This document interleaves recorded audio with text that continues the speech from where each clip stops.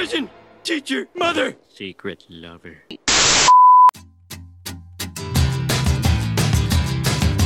Watching television, watching television. Watching television, watching television. I need all the image, I need all the sound. I know the info right into my mind. Watching television, watching television. Watching television, watching television. Hey there, folks in TV land. Don't touch that dial and don't change the channel. You're tuned in to the right podcast station.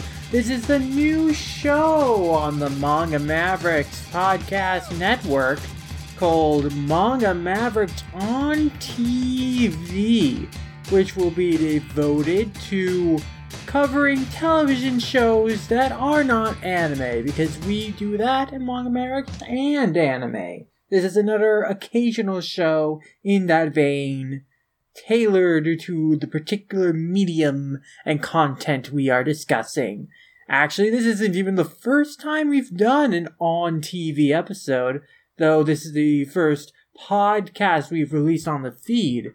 But we have some on-TV-like episodes on our YouTube channel, like our review of Castlevania Season 1, and we even have unreleased, unedited episodes that you can find on our Patreon in our bonus podcast / bloopers folder at that tier, like Orange is the New Black Season 5 and Voltron Season 3. So if you want to listen to podcasts we recorded years ago about then recent seasons, now far out of date, then you can head on there. But actually, we are starting up on TV on this network because we got a great opportunity recently to review the first 4 episodes of Apple TV's new show, Central Park, which is coming out on the 29th. We got to see him a couple weeks early, and as we are fans of Bob's Burgers and in general, the shows that Lauren Bouchard has made, we were very excited to check the show out and share our thoughts on it. This is a generally spoiler-free review. I don't give too much away, I think, about the details of every episode. Of course, we do talk about the characters and the general, very basic premise of the show and some things that happen in it. So if those count as spoilers to you, then sure, be advised that some of that discussion is coming up. But in general, this is a pretty spoiler-free overview of the series, what it's like, what makes it special, and why we think it is worth checking out, especially if you're a fan of previous Lauren Bouchard shows like Home Movies and Bob's Burgers. But that does it for this intro segment, so after these messages, we'll be right back with our review of the first 4 episodes of Central Park. Thanks for tuning in, everybody. I love mornings in the park, the light through the trees, the birds and the squirrels. It's Central Park, it's a haven, it's a jewel.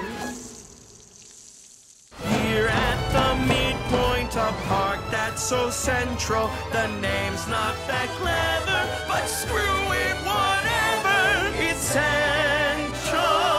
in my heart.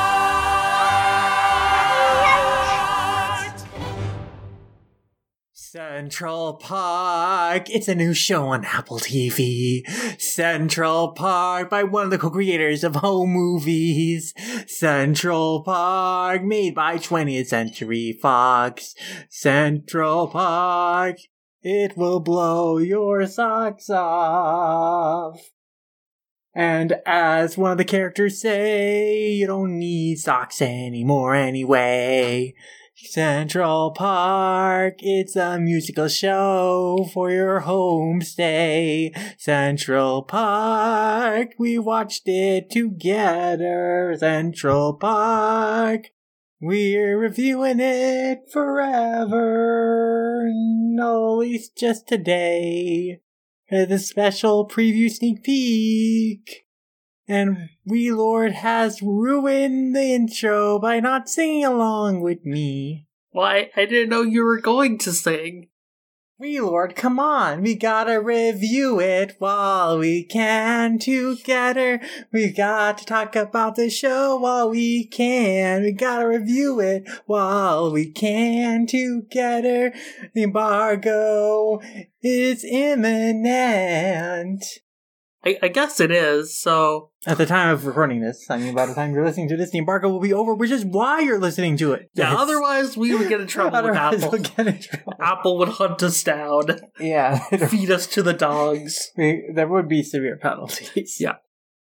But yes, we're talking about Central Park. As they advertise, it is from the creator of Bob's Burgers. Specifically, it's from Lauren Bouchard, Nora Smith, and Josh Gad. Josh Gad isn't involved in Bob's Burgers, but he's one of the co-creators, and he's also one of the main characters on the show, Birdie, who is an interesting character we'll get into.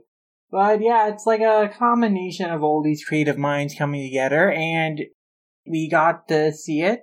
The first 4 episodes of its 26 episode order. Apple TV ordered 2 seasons of this show, so there's going to be a lot coming, and based on these first 4 episodes, I think there's a lot to look forward to, because they are setting up a story with this one. This has a more serialized format where the consequences of one episode bleed into the next. There's an ongoing plot line that's not too rare for shows these days, but it was a surprise, and also a surprise. And this was the main thing that stuck out to you, Wheeler, I think. Like, when you first started watching it, was that, oh, this show is a musical, which shouldn't be too much of a surprise, like, knowing there'd be a musical element. Because this is from, again, Lauren Bouchard, who, again, traced back his career from home movies. And since then, like, every one of his shows has had, like, a musical feature in it. Bob's Burgers is famous for, like, their musical numbers, for their outros especially, having, like, a unique song and animation to accompany it. But this goes so much beyond. Yeah, it really does. Like, I, over the past few months, have been watching all of Bob's Burgers, and I finally caught up a few weeks ago, and yeah, seeing all the different, like, creative ways, like, Bouchard and his team have, like, created all these interesting, like, musical numbers and, like, cool, like, dancing sequences and all that. It's all just so amazing. So, to see it, like, go, like, one step further in Central Park and just make the entire show really kind of revolve around it to an extent. Like, it's definitely, like, a more constant aspect of Central Park than it is Bob's Burgers, but it feels, like, very cohesive in a way. Like, I probably mentioned my distaste of Bollywood films in the past, and how, like, it always feels like the songs and dance are forced into the narrative, rather than feeling cohesive to the narrative. And Central Park doesn't have that issue. Yeah. It feels like it all naturally flows together, and they make the narratives in a way that kind of makes it feel natural for there to be a song or, like, a dance sequence or something. Yeah, it's fairly diegetic in the sense that it is all based around the emotions of the characters, and oftentimes it is an integral part of pushing the narrative forward. Like, the story is told through these song numbers.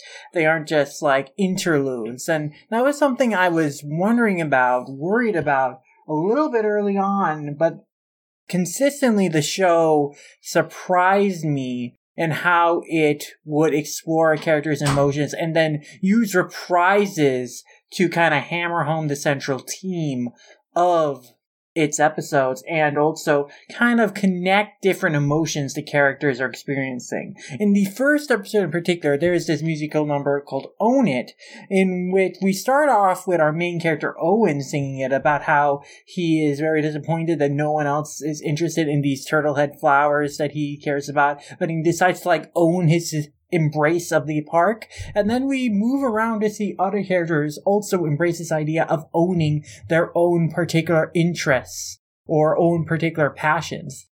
And it's really interesting kind of the different ways that they write the characters latching onto this concept of owning who they are and what they're all about. For me, the funniest moment in the sequence was when the main antagonist's assistant, Helen, starts singing. And what I love about this is that the prompt for her to start singing about how she quote-unquote owns it is that, like, Bitsy, the main antagonist, asks her, hey, can you hold this teacup? And that's what prompts her to start singing about how she's gonna own it and how she's going to inherit all Bitsy's fortune when she dies, and how she explains, like, why she hated Champagne, Bitsy's dog, and why she schemed to get rid of it so she could be the only one to inherit the fortune. Yeah, when I first was watching that, I was like, oh shit, we're going there. We're really going there.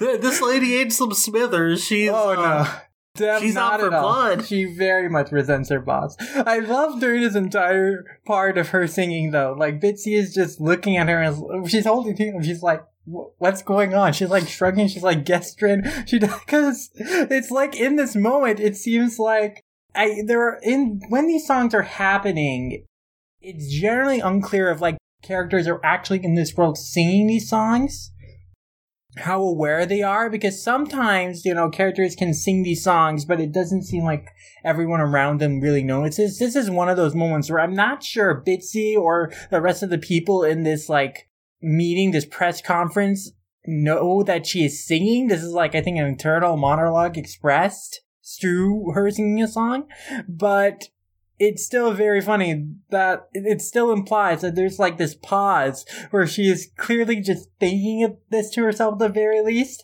and so Bitsy's just like wondering, what are you doing? Just go make this teacup. Yeah, that's one interesting thing about the musical numbers, that it is sometimes hard to tell, like, what exactly is the passage of time, because I remember the one song with Molly in, like, her, like, folk episode about, like, weirdos making cool superheroes. Yeah, that, I think, definitely is, like, an imaginary thing. I don't think that happened in the world, because I don't think other kids sang along with that for sure. I'm pretty sure that was all internal expressed. Or Molly is Dio and can stop time. I mean, she wants to be a superhero, so she wants superpowers, but actually, with her power to turn back the clock 5 seconds, to rewind time 5 seconds. That's more like Ringo Road again. Exactly. So I think that's who she's aspiring to be. I think we should formally introduce the cast of this show. So the main cast of Central Park follows the Tillerman family, which is a family of 4. It involves the manager of Central Park, Owen Tillerman, who, it's kind of a similar character to Bob from Bob's Burgers in that he really likes his job, including all the minutiae other people don't care about. So there are things that he's invested in and he cares about that other characters aren't really that passionate about or don't really understand. And so he can get kind of caught up on the details in that way. A big example of this is in the second episode, where basically he has kind of this conflict with the skater because he believes this skater doesn't respect the park with how they're skating around and damaging the flowers or whatnot. And then the matriarch of the family is Paige. Paige is a news reporter. She basically kind of gets her first big break in the first episode when she reports on our main antagonist Bitsy's dog going missing, and then like the rest of the episodes in the show kind of focus on her like really trying to get like big breaks and also kind of unravel the mystery about what's going on with the park and its conflict with kind of the public sector or the local government, let's say. We've got the kids. Molly is like kind of the most emphasized insofar like Kristen Bell is kind of like first in the credits because she's the biggest name. And so Molly is someone who like really loves drawing comics. So Molly imagines herself as a hero called Fistapups. And she basically, like, fights with her hair turning to, like, fists that she punches people with. But she uses this comic to kind of work through kind of her awkward emotions, like her desire to kind of fit in with the people around her. She feels kind of socially isolated. But also, she has these budding feelings for this boy she really likes, who she sees in the park very often, like, flying a kite, called Brendan. And she writes Brendan into the comic as, like, her kind of fellow superhero, and kind of explores ideas with that character, like, of wanting to kiss him and stuff like that. And, like, it's kind of a way just to explore her feelings. And what I really like about a lot of this motif, this exploration with this character, is that they use these comic book sequences, like, to explore a different style, like, where we have, like, these sequences that are, you know, her comic animated. And I like that the show experiments with different styles like this, because it very much feels like you're seeing, like, a black and white middle grade comic kind of being brought to life animated. It's a departure from the show's regular style, but I like these asides and this experimentation. And the show does experiment with, like, different, like, styles often in, like, its fantasy interludes. Yeah, it really does. And I think one big thing about the animation in general, though, is that it's so fluid, like... Oh, yeah. Unnaturally so for a show that you'd expect from, like, a Fox production. I don't know about unnaturally so, but definitely there is a lot of care in the character animation. It is, you know, very, very fluid, definitely. Like, even the backgrounds, you'll see just idle animations, people, like, oh, yeah, walking and just strolling, like... That's stuff that you'll never see in, like, Family Guy or Bob's Burgers. Like, I wouldn't say that, but I do think that because this show, you know, is being set in Central Park, like, they have to make the environment feel authentic. And Central Park is a place populated with a lot of people. And Central Park is also a place that has a lot of different various locations inside of it. It's like an incredible place to set a show in because there's so much variety there. And I think that's another aspect I really love about the show and its ambitiousness, is that it is not just content to, like, stay in the same place. It goes to different locations very often. And that is a departure from what you would generally find in a lot of animated sitcoms, is that they will set themselves in generally a few set locations where the characters will, like, talk and have banter. And what's noticeable even in this show is that even when characters are having banter, there is a lot more movement than just mouth flap movement or just, you know, basic tween movements or, like, arms raising, heads bobbing, you know, those kind of things. There's more elaborate character animation going on, more expressive character acting. Yeah, it's kind of, it's important that you, like, mention kind of the singular place kind of motif of a lot of animated sitcoms, because, like you said, sure, they have, like, a house in Central Park and everything, but, like, yeah, a lot of the scenes aren't actually there. They're mostly outside or in, like, different scenarios. Like, in the 4 episodes we saw, like, there were at least, like, several new areas that they show off in the show. Like, a lot of these new areas are within the park itself, which is really interesting. I mean, and truthfully, like, Central Park is such a big place that you can have that much variety just in that setting. It's really an interesting playground to tell stories in. And I think the show has chosen an interesting conflict to also go up against, and this idea of, like, hey, this is a place that provides so much to a lot of people. It's like a real wonder ground, a real place that can build a community that a lot of people rely on in their daily lives or maybe take for granted. And that is being threatened for selfish capitalist interests. But before we get ahead of ourselves, there is one member of the family we haven't talked about yet. That's Cole Tillerman. That's the other one of their kids. And his main thing is that he really likes animals. And that kind of spurs on the plot of the first episode, in which our main antagonist, Bitsy, who is like a hotel owner in Harris, like, her dog, Champagne, goes missing in the park, and Champagne is found by Cole, and Cole falls in love with it. But ultimately, He is convinced by Owen to return it to Bitsy, but that is basically Cole's whole deal during the show, is that Cole really loves animals, Champagne in particular, and wants to reconnect with Champagne. In general, he has a soft spot for animals because he has a conflict with his mom about, not killing rats later on in the show, so that seems to be his main aspect. And in Central Park, where there are a lot of animals there, I think that's going to provide ample opportunities to have that being explored in different ways. So yeah, honestly, I think among the main cast, though, Cole might be my least favorite character so far. I would say so. I think that he falls into this kind of oblivious brashness in the same way as Gene from Bob's Burgers. Yeah, the thing with Gene is Gene also kind of just started off as a one kind of note character, and then he grew a personality over time. Yeah, but he reminds me of season 1 Gene. I also have revisited early Bob's Burgers recently, and he definitely reminds me of especially with a lot of the scatological obsession that the character has. In the first episode, he sings about how he's going to pick up Champagne's poo. He called me Mr. Baghands. That's such a Gene thing. Exactly.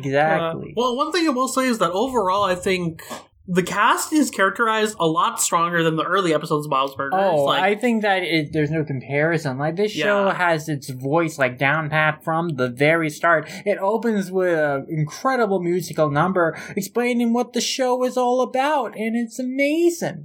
Yeah, I really love the street performer. I forget his name. So the street performer is played by Josh Gad, and his name is Birdie, and he has a really interesting presence in the show because he exists within the universe but also outside it, because he can also serve as an omniscient narrator. He knows everything that's going on with all of these different characters in the story, and yet he interacts with the characters in the story, especially in Owen-related plots. He seems to be a friend of his, and it's not like he is someone only Owen can see or interact with, because he interacts with other characters, other incidental characters who listen to him, perform in the street, because his whole thing is that he's, a musical performer in the park, just a street performer. Yeah, I love the logic to it, how he knows all of it, is that he's literally just watching them in his free time. He's just staring at the house. Mm-hmm. It's so amazing. He's a good vehicle for diegetic music with his violin, too. There's a moment at the end of the first episode where you pan out to see that he was the one playing the violin this whole time during this, final song sequence, and that's a really interesting touch. But it definitely strains, believability that he knows so much. He definitely seems, removed from the rest of the characters, and the fact that he is omniscient and knows so much. One thing that this does make me wonder, though, is that what if he's the one who's creating all the musical numbers when he's telling the story? Well, he definitely is playing actual music during some of them, we've seen just in these first couple episodes so far. But I don't know about all the musical numbers. What if he's just dramatizing the story to make it that could be an interesting framing, that he's retelling this story that has already happened to the audience. But I don't know if that's what they're going for, because he seems to exist in the present, in the world. But again, he has knowledge as if things are already happening that he's just aware of. He can come in between scenes and move us to the next scene. And he's speaking directly to the audience. And, addressing, what their wants or concerns are. There's this particular sequence that stuck out to me in the second episode, where Owen is having this conflict with the skater. Glorious Gary, I believe was his name. I think so, yeah. And so, we have, kind of a falling out between Owen and Gary, and then we cut back to Birdie, and he's well, that didn't go well. Let's move on. And so he prompts a scene change. He is guiding the audience. He is kind of a director of what is going on. So I guess he's in control of the framing of the story, but not what goes on in the story. I think that's the best way to put it. Like, he's just someone who is aware of the fourth wall and can address the audience and the fourth wall directly without the other characters, like, noticing that. Yeah. And I think that kind of logic, you know, can still also be applied to when characters are, like, going on these huge musical numbers that seem to affect the world around them, but are not actually in the world, like, being noticed by other characters, or actually being performed, like, in the world, diegetically. But on the subject of Bitsy, we kind of have not really gone into our main antagonist yet. So, continuing the Bob's Burgers tradition of having female characters being played by male voice actors, it seems like Stanley Tucci is Bitsy Brannahan. And so that's kind of an interesting casting. Stanley Tucci is, of course, you know, a acclaimed veteran actor, but I think, like, the most significant, like, voice acting role, at least I've seen him in, was Herb in BoJack Horseman. It was interesting casting for sure, but he really can play, like, a believably, like, elderly, effeminate character. So, and his performance is truly top-notch. But also a great credit is Daveed Diggs as Helen, which is, like, very much an unexpected performance, but also pretty wonderful. He has a recurring role on Blackish and several other, you know, big shows. I think, like, an interesting thing that he'll be playing coming up is Sebastian in the live-action Little Mermaid.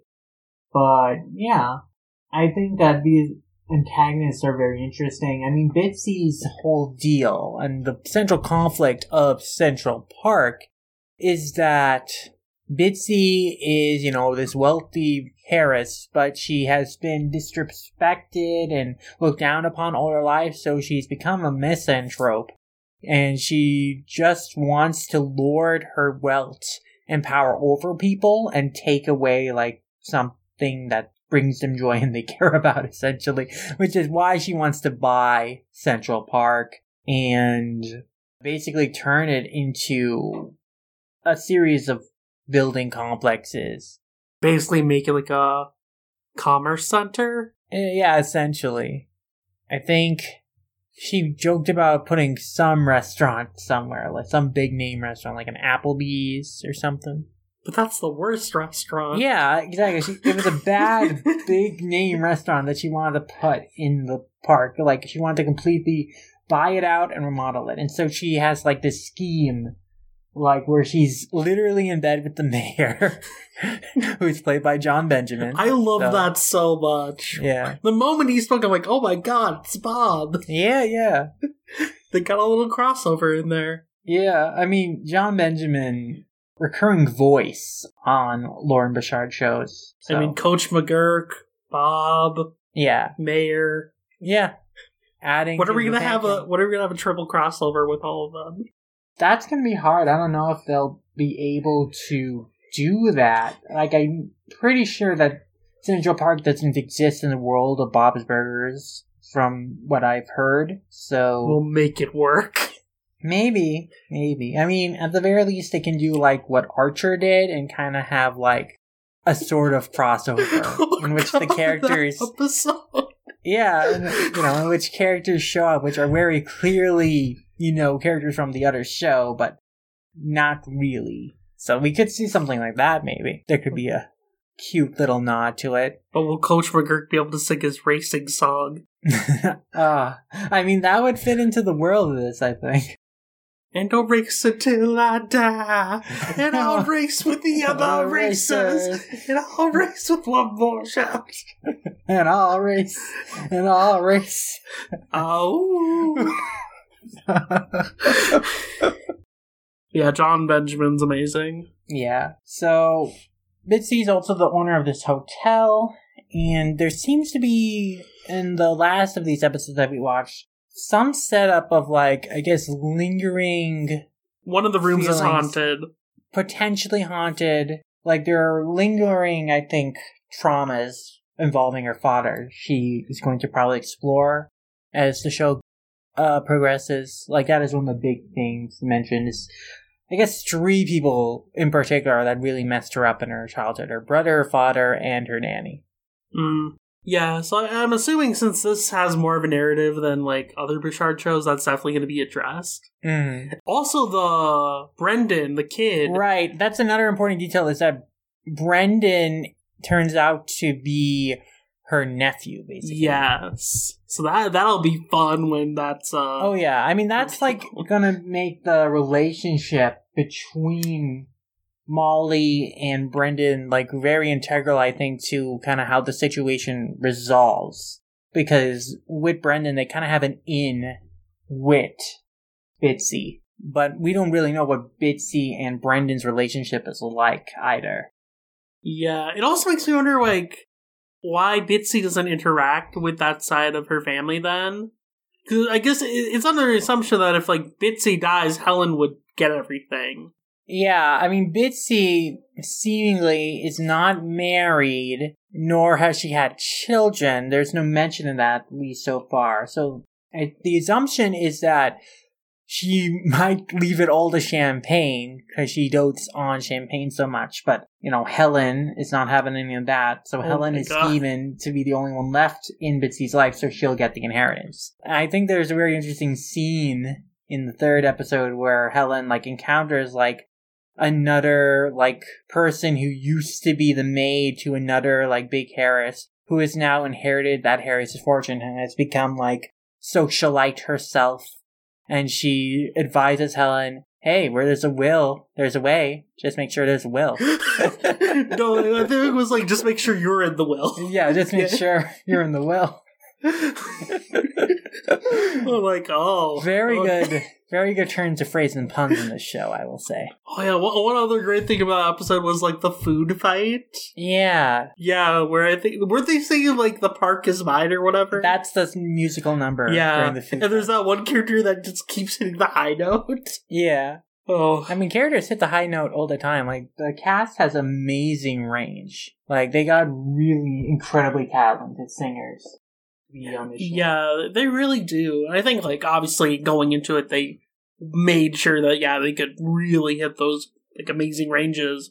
But it's still, like, extremely impressive. Like, the musical numbers in, like, Bob's Burgers and home movies are fantastic, but these are, like, on a whole nother level. Like, even from the opening sequence and the musical number there, like, you're just immediately, like, put onto a pedestal. Like, this is the quality of show that you're gonna get. Yeah, they have an amazing team of songwriters and musical producers that vary episode to episode, but we include the likes of Kate Anderson, Alyssa Sansell, Sarah Bareilles, Brent Snoff, Cyndi Lauper. Like, a ton of people are contributing their musical talents and writing the lyrics of these songs. So, like, they assembled, like, people who know their stuff. And the cast themselves, all of them pretty much have, like, theater experience with musical theater. Honestly, it kind of boggles my mind that Fox initially shelved this, like, project. Yeah, I mean, they really missed out, I think, on, like, airing, like, a show that could have really turned heads on their network. Like, this is a very, very special show, but perhaps because it is so ambitious as well, yeah, I think that would have been a little costly, I think, for them in their mind. I think that was the fear, probably, that this is clearly, like, a huge effort to make, and if it fails, then you're gonna have some big losses. Especially considering Fox's financial troubles back then, the whole reason why they were selling to Disney. Yeah. But I'm not surprised, like, that there was a bidding war for this show. Yeah. Because, like, it's really good. Services wanted it. And eventually Apple bought it out. Maybe yeah. Apple had the most money to throw around. So, I'm hoping that it gets attention on Apple TV. I really have not heard a whole lot about Apple TV shows. But maybe this will be it. Maybe this is the one that'll grab people. Maybe this is the one that'll turn attention to the service. I mean, I really love the show. I've watched the episode several times, in preparation to do this podcast, in preparation to maybe write about it. Yeah, I mean, honestly, when this was announced, that's what got my attention towards Apple TV. Like, I was familiar with the service, obviously, but, like, that was when I was really like, maybe I'm gonna have to get Apple TV to watch this. Yeah, I mean, they have Snoopy in Space, which is, like, the only other show that I really knew about. I mean, they also have Mythic Quest, which is, I know the lead in that one is one of the main characters in Sunny in Philadelphia. Interesting. Yeah, it's the character that plays Mac. Okay. But yeah, I mean, this is a really good pickup on Apple's part, I think. If you are interested in the show, or you love Bob's Burgers and home movies, I would highly recommend at least getting like a free trial to Apple TV when it comes out and watch it. Because I'd say it's worth it. I would definitely recommend at least a free trial. I don't know if they drop all the episodes at once or not, but I believe they are planning to. That's what they seem to do for most of their shows, but maybe not. I know there are a few shows that they do weekly releases for, but I'm not sure if they've clearly mapped out a release plan for Central Park, so I don't want to, like, quote anything. Yeah, and interest in time permitting, I'd love to return and watch more of the show. Yeah. If we have access to it. Yeah, if we are able to, I would definitely love to talk about 5 through 13, for sure. Yeah, or I'm sure they'll only drop the first 13 once if they do that, and drop 26 all at once. But, you know, a lot of talented people have been working on the show. I've heard about, you know, the work on the show for quite a while, about a year now, I think, since, like, the first trailer dropped. So, you know, I've been looking forward to it and seeing it come out, and it really, really stands out as one of the most impressive new animated shows in the last few years. I mean, there's been amazing shows coming out, but this seems very, very special. This is up there. Like, I had high expectations because I was right off my Bob's Burgers high. And then I watched this and I'm like, wow. Yeah. I'm just blown away. Yeah, I mean, to speak again to the ambitiousness of it, you know, there are at least 5 musical numbers in every episode. And these count reprises, but these reprises have different musical arrangements, so they should count as new songs altogether. And yeah, I mean, that just speaks to, like, how insanely produced the show is. They also aren't short numbers either. They're fairly lengthy. Yeah. At least a couple minutes. At least 1 minute each. Yeah. And that takes an insane amount of effort, not only to write, you know, both the lyrics and the musical arrangement, but to animate the storyboard, to figure out, like, the composition, what's going on. Like, I'm consistently impressed that they are able to imaginatively bring these moments to life in such creative ways. Honestly, I would love to see, like, a behind-the-scenes video on the production of the show. That'd be just incredible. To see, like, how, like, intricate the process was to even make this. Because, I mean, there is not a lot of conservative animation or reusing of assets in this show. Like, this has a lot of new, very expressive character animation in every scene, pretty much. Yeah, I definitely agree. And these songs, like, even though we're so early on the show, like, they are brimming with emotion. Like, it really does remind me a lot of, like, a traditional Broadway musical type sensation you get from these songs. You get from the way that the characters belt out these lyrics. Like, they really hit me. Like, the Central Park song really fills you with wonder. I described this to you, V-Lord, but to me, that's an opening number. It felt like the opening to a Disney film. Yeah, it really felt like the opening to Beauty and the Beast. It really does. It kind of really sets the tone that you're in for a musical adventure all about celebrating the wonders of this park and what it brings to the community and how it brings people together, which I think is the central theme of the show. That is this melting pot of all these different people who have, like, different interests. But, you know, this is a place where they can all congregate and harmoniously have fun. Yeah, it really is. And I think, like, it definitely encapsulates that, like, all throughout the music and just kind of the tone of the show. which is really great because, like, I can't think of a sitcom or an animated sitcom that really kind of has this much personality right out of the gate and has, like, such a good idea of what its identity is. It's at least rare to find a show that has so clearly owned its voice, found its voice so immediately. I guess before we close out the show, I just want to throw out this question to you of what was your favorite musical number in these first couple episodes? Oof, that's tough. For me, I really responded to the closing song of the second episode, Do It While We Can. I don't know if that's the official title, but that's like the kind of chorus refrain that gets repeated. But I might have to go with that one too. Not only because the music there is just fantastic, but also the animation. Oh yeah, the animation of different skating moves is really, really impressive. Really, really fun. But like the musical arrangement, I don't know, there's something about it. It just really clicks with me. And is very suiting, but also lyrically, like, I mean, a lot of the lyrics are just describing different skate moves, but like, the chorus part of it, we gotta do it while we can. There's no time to waste, so take my hand. Yeah, it gets stuck in your head, I feel, for sure. Like, yeah, I definitely love that one a lot. I think also, because of the context of the song, like there's some extra poignancy to it because it comes at a moment where the characters stand to lose everything. They stand to lose what they love, but, they have this blissful moment where they don't know what's coming. And so it's kind of ironic that they're singing about, hey, we gotta enjoy this moment, take advantage of this moment while we can, and just embrace it. Savor the day. Yeah.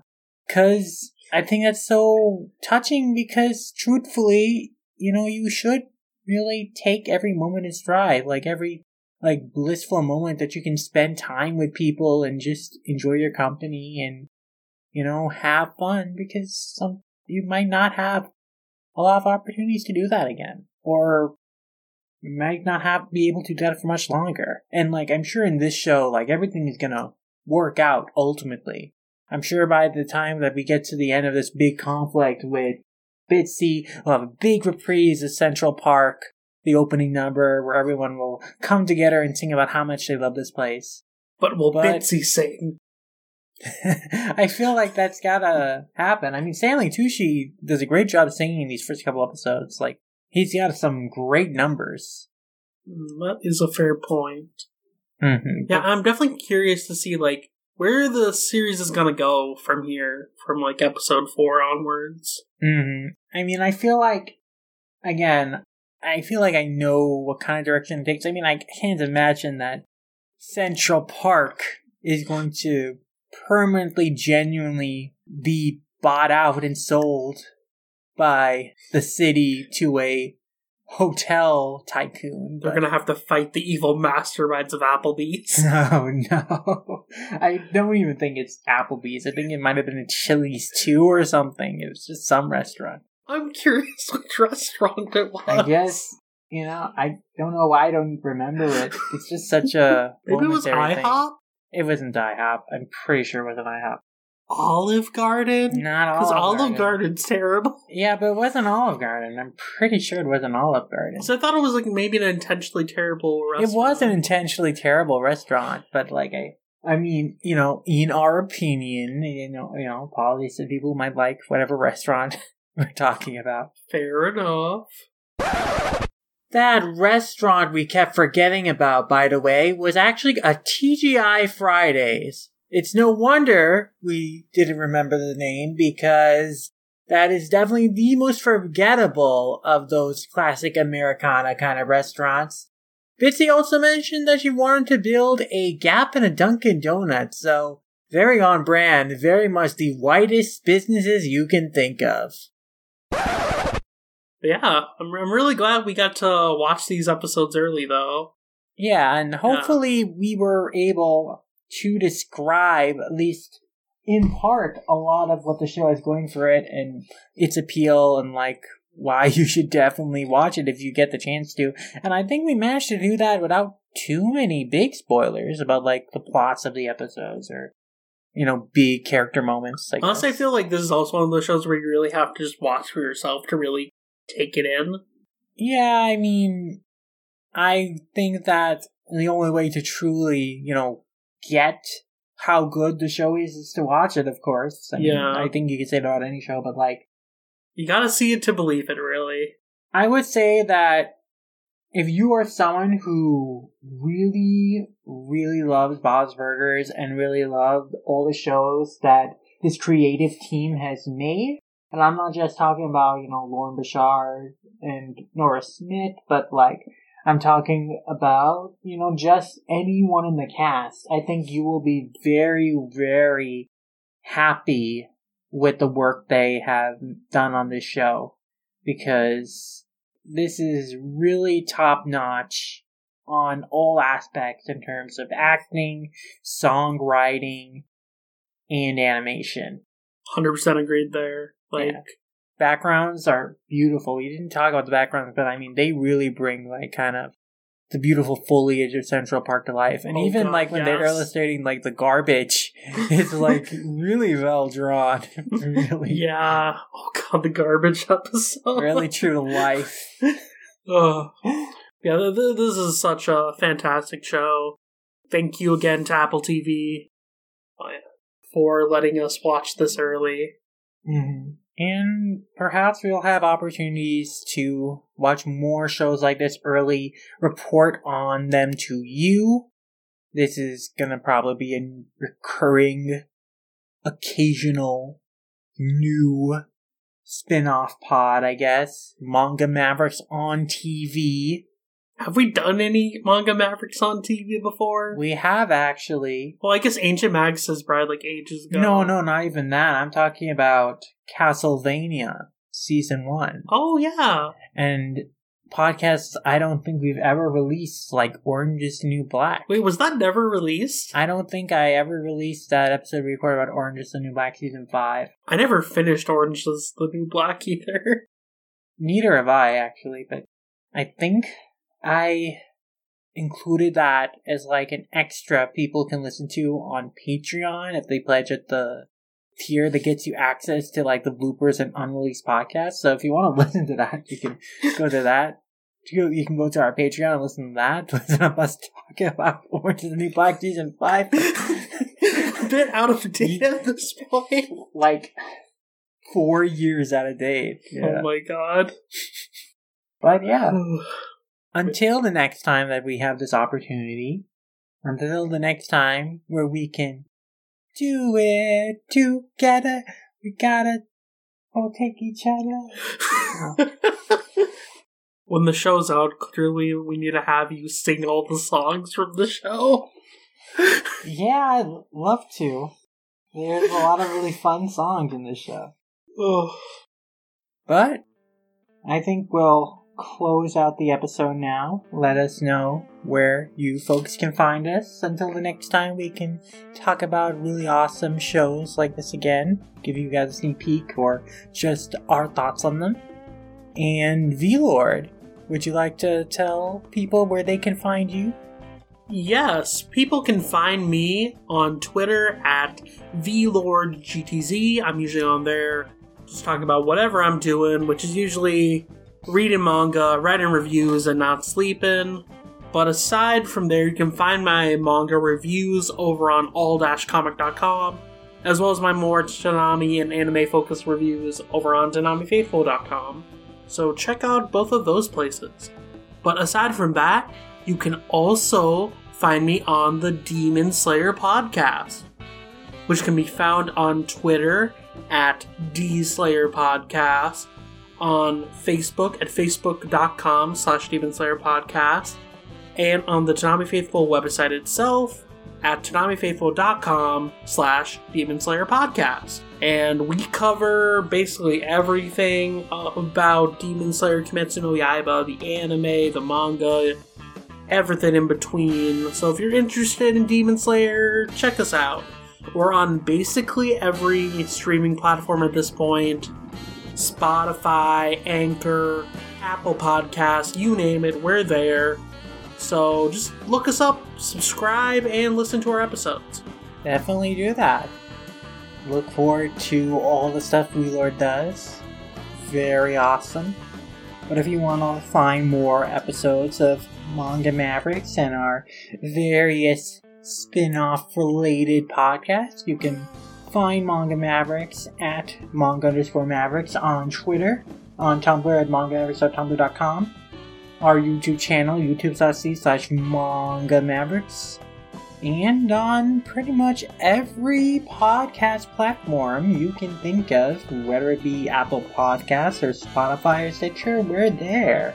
We're also, of course, on all-comic.com, where you can also find my manga reviews, and we've got a lot of books coming in, and we've got a lot of reviews going out. We got even more books today. Indeed we did, so you look forward to more reviews on the site.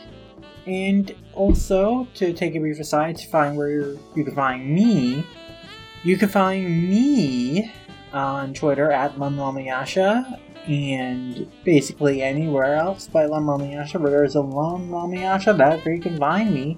And you can also find my art on my Instagram and my art Twitter at Sid Artworks, Sid with 2 Ds. So, yeah. You could look at my art on there. I post like whatever I've been drawing lately. Yeah, check that out. But, you know, if you have more thoughts on the show, like if you have thoughts on Central Park, questions for us, suggestions for us that you want us to potentially review, you can send that feedback our way to mangamavericks@gmail.com. And we love hearing you guys' feedback and taking your guys' suggestions. But if you want to support the show and get early access to podcasts like these first, you can head on to our Patreon, patreon.com/mangamavericks. We have a variety of tier options where you can pledge your support and help out the show while we're receiving some bonus content. We mentioned before there's a tier for receiving some bloopers and unreleased podcasts that we recorded, which I should probably update because we've been amassing even more bloopers in time since starting the Patreon that I should probably upload on there.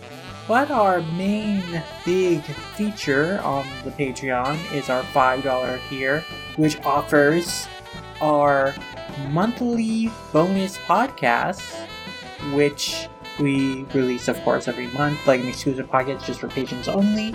And we have quite a few different types of bonus podcasts, from at movies, reviews, to manga fights, to one-off manga reviews. And currently we have a project called the Manga Mavericks Book Club, where we have, you know, people go through a series, a couple of volumes at a time, and right now, Colton, our co-host, and Doctor, one of our good friends, is reading through Saint Seiya 2 volumes at a time. So you can check those out. Check out the read through of Saint Seiya on our Patreon. And also look forward to some upcoming Patreon reviews of some really cool titles we have covered on there before and are now revisited. So yeah, you can support the show by heading over to patreon.com/mangamavericks, and all your support can really help us out and help us continue to do special podcasts like these and grow the show even more. But I think that about does it for this episode of Manga Mavericks on TV. And so, we will see you in the next one. And now, it's time to change the channel. That's a good ending catchphrase. Yeah, what else is on?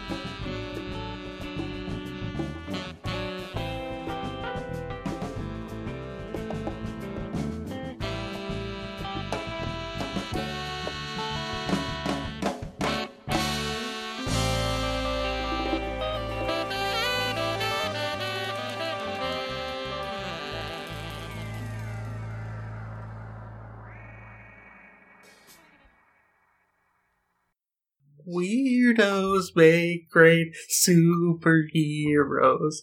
Weirdos make great superheroes.